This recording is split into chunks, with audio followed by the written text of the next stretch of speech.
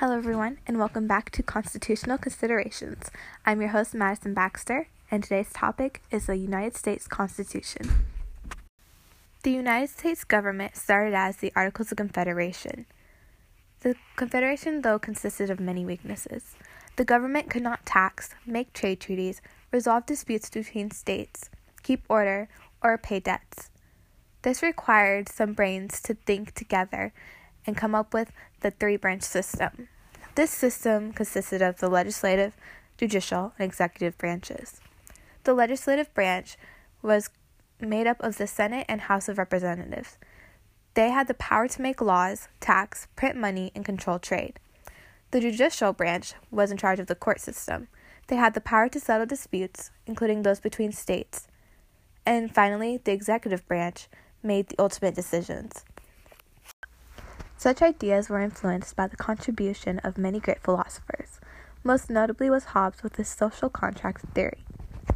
His idea was that people were inherently selfish and evil, and they therefore needed a government to protect them from such evils. He believed that people only wanted wealth and power, and that they needed one single ruler to dictate everything that they do. Locke, on the other hand, focused more on natural rights and the government's responsibility to protect them, quite opposite from Hobbes. He believed that sovereignty resides with the people in the state, and that government can only be supreme if it's bound by civil and natural law. This consisted of the natural rights that people were born with, such as life, liberty, and protection of property. These were very important to individuals, and it still is today. Another great philosopher was Montesquieu.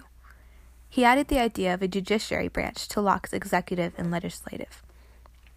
He also thought that separation of powers needed to be put in place. This meant that each branch would have equal say-so over what was going on, and that no branch had too much power over the other. The executive was very significant because this created a final say-so in the whole government, which is sort of our president today. Montesquieu mostly agreed with Locke, believing in three types of government to exist: a monarchy in which there is a king and a queen, a republic which has an elected leader, and despotism, which is a dictator. He believed the best government was the kind elected by the people. Similar to Montesquieu's despotism is autocracy, in which a government has one person who possesses unlimited power. The United States is able to avoid such a government through its different principles. Three main ones are checks and balances, popular sovereignty, and rule of law. Checks and balances initially keeps the government in check. It makes sure that the legislative, which controls laws, has the people's voice on its side. The executive gets the final say-so, but cannot totally veto anything that the judicial branch says, which is the court system, which handles crimes. Popular sovereignty allows for people to vote for their leaders, so the people more directly have a say. And rule of law is more like a guideline for the government. In a democracy, people work together, and they have state representatives and freedom of speech. This allows them to use news outlets such as CNN, which can be both good and bad, as well as media like Twitter.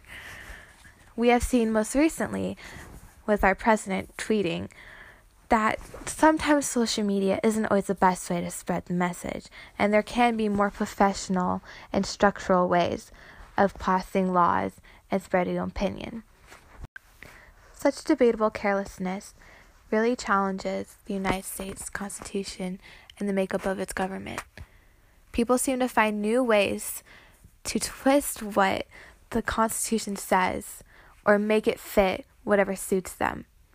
This seems very biased and opinionated, but that seems to be the state of our government nowadays. In politics, you mostly just hear adults disputing things that most children could find solutions to. Besides the matter, the United States still remains a powerful country without resorting to an autocracy, giving hope for a brighter future. Did you find the mispronounced word? Be sure to tune in next time for the answer. And as always, keep on asking questions.